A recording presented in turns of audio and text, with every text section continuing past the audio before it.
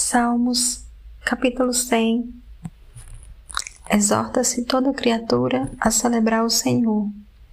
Salmo de louvor, versículo 1. Celebrai com júbilo ao Senhor, todos os moradores da terra. Servi ao Senhor com alegria e apresentai-vos a Ele com canto. Sabei que o Senhor é Deus.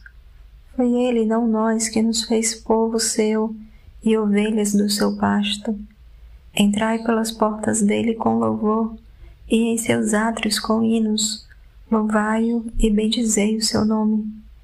Porque o Senhor é bom e eterna a sua misericórdia, e a sua verdade estende-se de geração a geração.